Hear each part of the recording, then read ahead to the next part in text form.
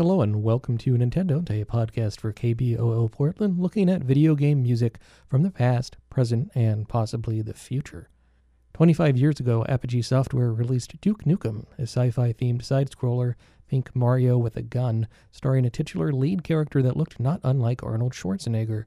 Its true popularity didn't come until 1996's Duke Nukem 3D, a first-person shooter that plays like Doom with an attitude. Let's experience Duke's saga through the soundtrack of his life, from his humble PC beginnings to the original PlayStation and beyond.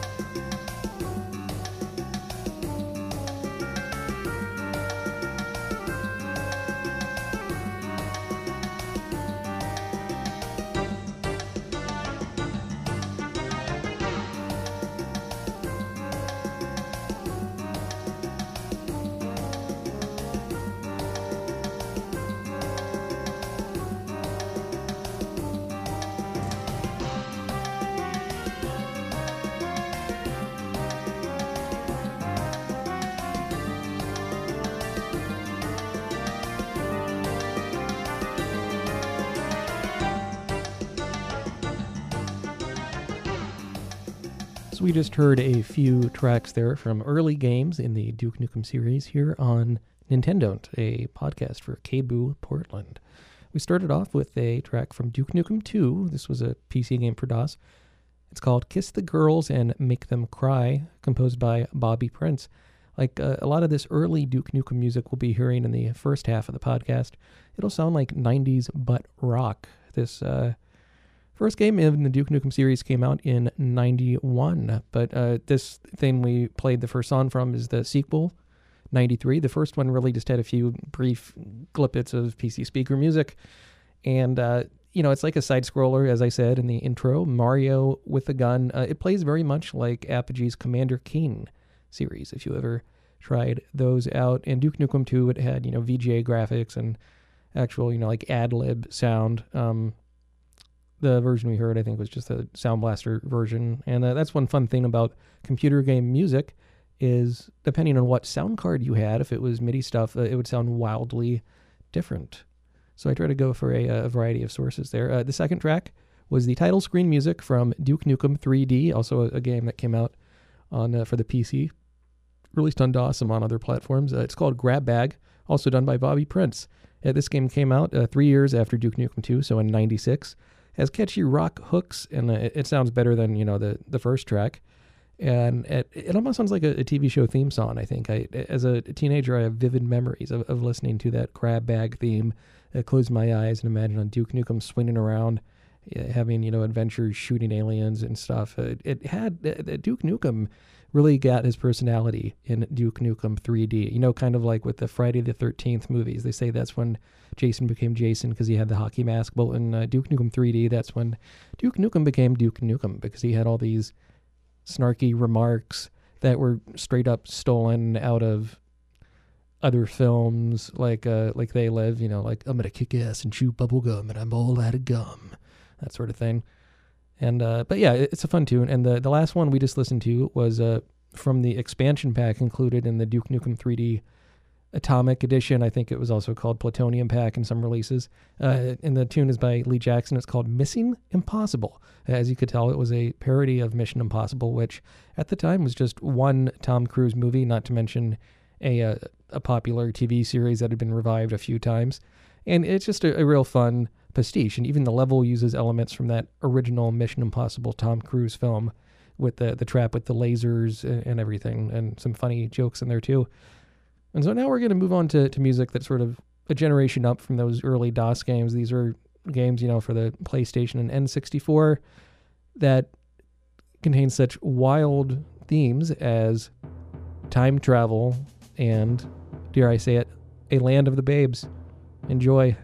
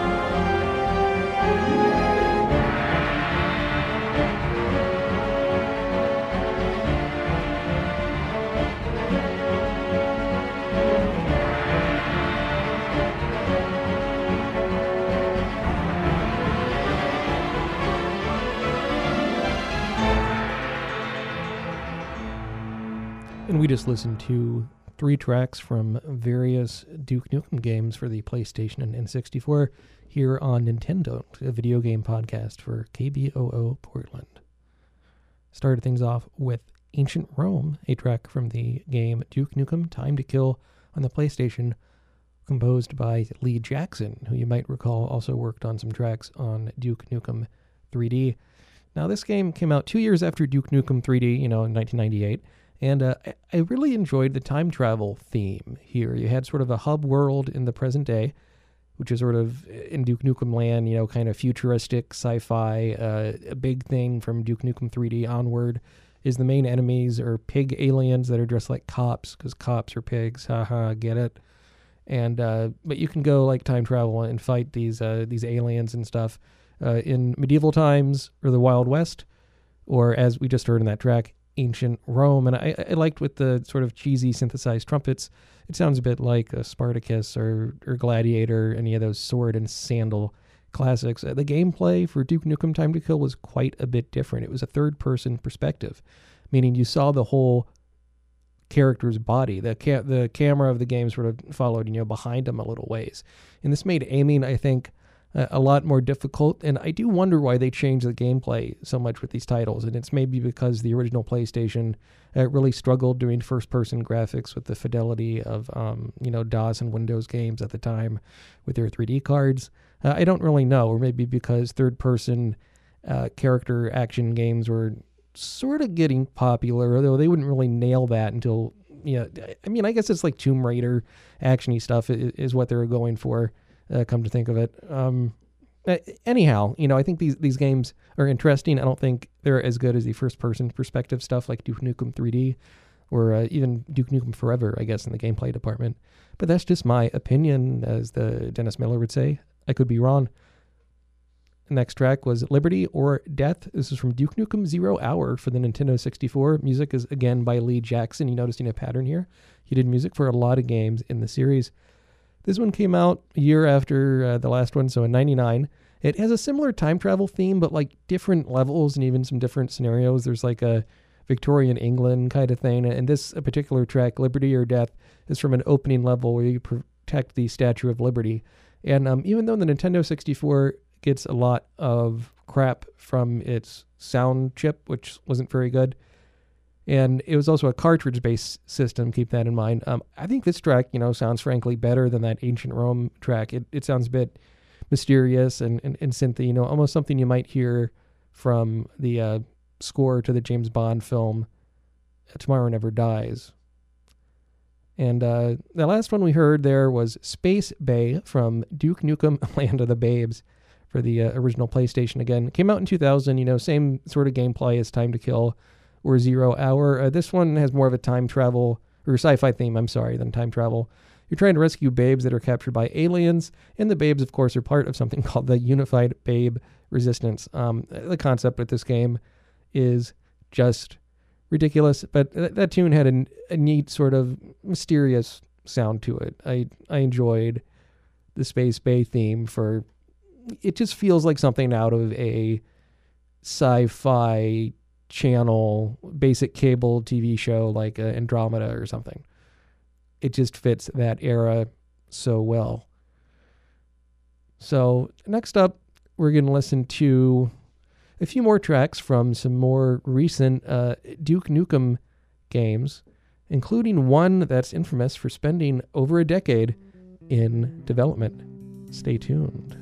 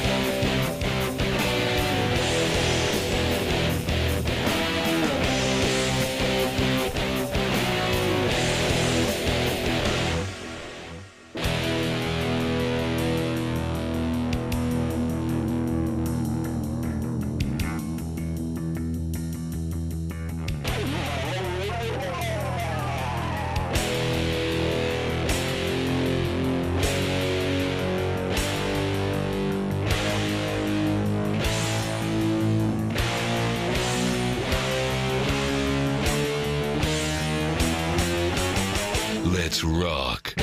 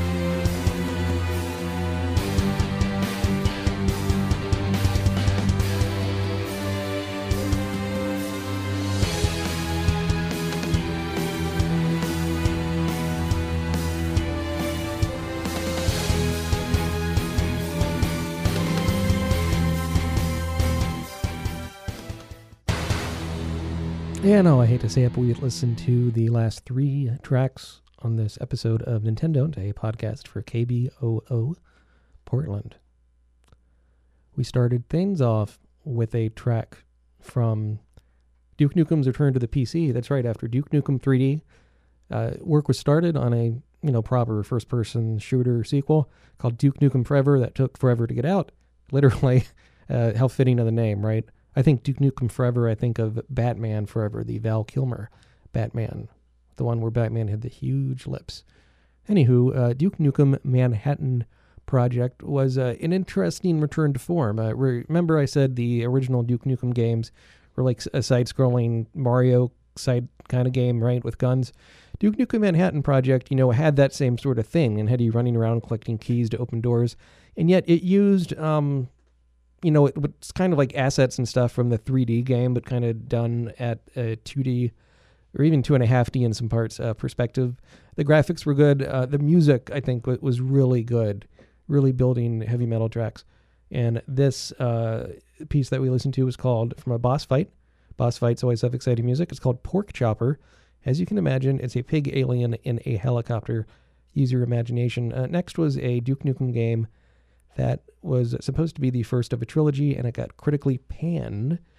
The name of the track was What Happens in Vegas, from the game Duke Nukem Critical Mass for the Nintendo DS. Oh, I forgot to mention that Pork Chopper track from Duke Nukem Manhattan Project was composed by Darren Moll, and this next one, What Happens in Vegas, from Duke Nukem Critical Mass for the Nintendo DS, was composed by Arkadiusz Rukowski. Came out in 2011, meant to be part of a trilogy, as I said, that was going to be on the portable systems, Nintendo DS and the Sony PSP.